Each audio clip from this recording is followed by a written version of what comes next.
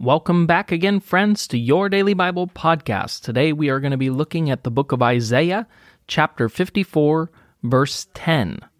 It begins, "Though the mountains be shaken, and the hills be removed, yet my unfailing love for you will not be shaken, nor my covenant of peace be removed, says the Lord, who has compassion on you."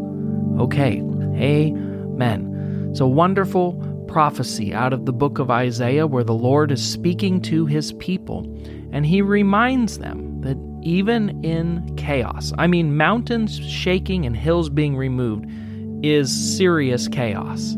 Many of you right now are experiencing mountain shaking and hills being removed in your life because of this pandemic and because of this election cycle and because of the racial division that exists in our country and being laid off from work and all of the having your kids at home because schools are closed and all of the stuff that we've experienced in this last season of life. It has certainly been a mountain shaking and hills removed season. But listen to the promise from God. He says, "Yet my unfailing love for you will not be shaken, nor my covenant of peace be removed, who says the Lord, who has compassion on you." It's important that you understand, that you realize, that you know that even in the midst of this season of shaking and in the midst of this season of chaos, God's love for you is not shaken. He could never love you more or love you less than he does right now. He delights in you.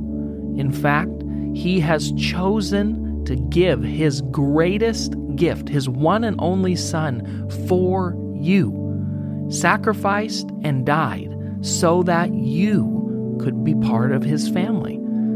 You see, no matter what you face today, no matter if your preferred political candidate won or not, no matter if you find yourself sick with COVID, no matter if you find yourself in grief over the loss of a family member or a job or stressed to the breaking point, regardless of what you face today, our Heavenly Father still loves you, and He's with you in the midst of your suffering, in the midst of your difficulty, in the midst of your confusion and your frustration and your anger. He's with you, and nothing could ever change that. His desire is that today you would realize His affection, His love for you, and that you would rest, that you would surrender, that you would stop trying to fix everything and solve everything and understand everything for yourself, and instead place your hope, place your trust, place your affection solely on Him, because He cares for you, and His desire is to help you, to lead you, to guide you, to give you rest. Jesus told us that we could exchange our burdens for His, and that He would happily carry our burdens for us. And that's exactly what He is doing and what He has done. Let's pray.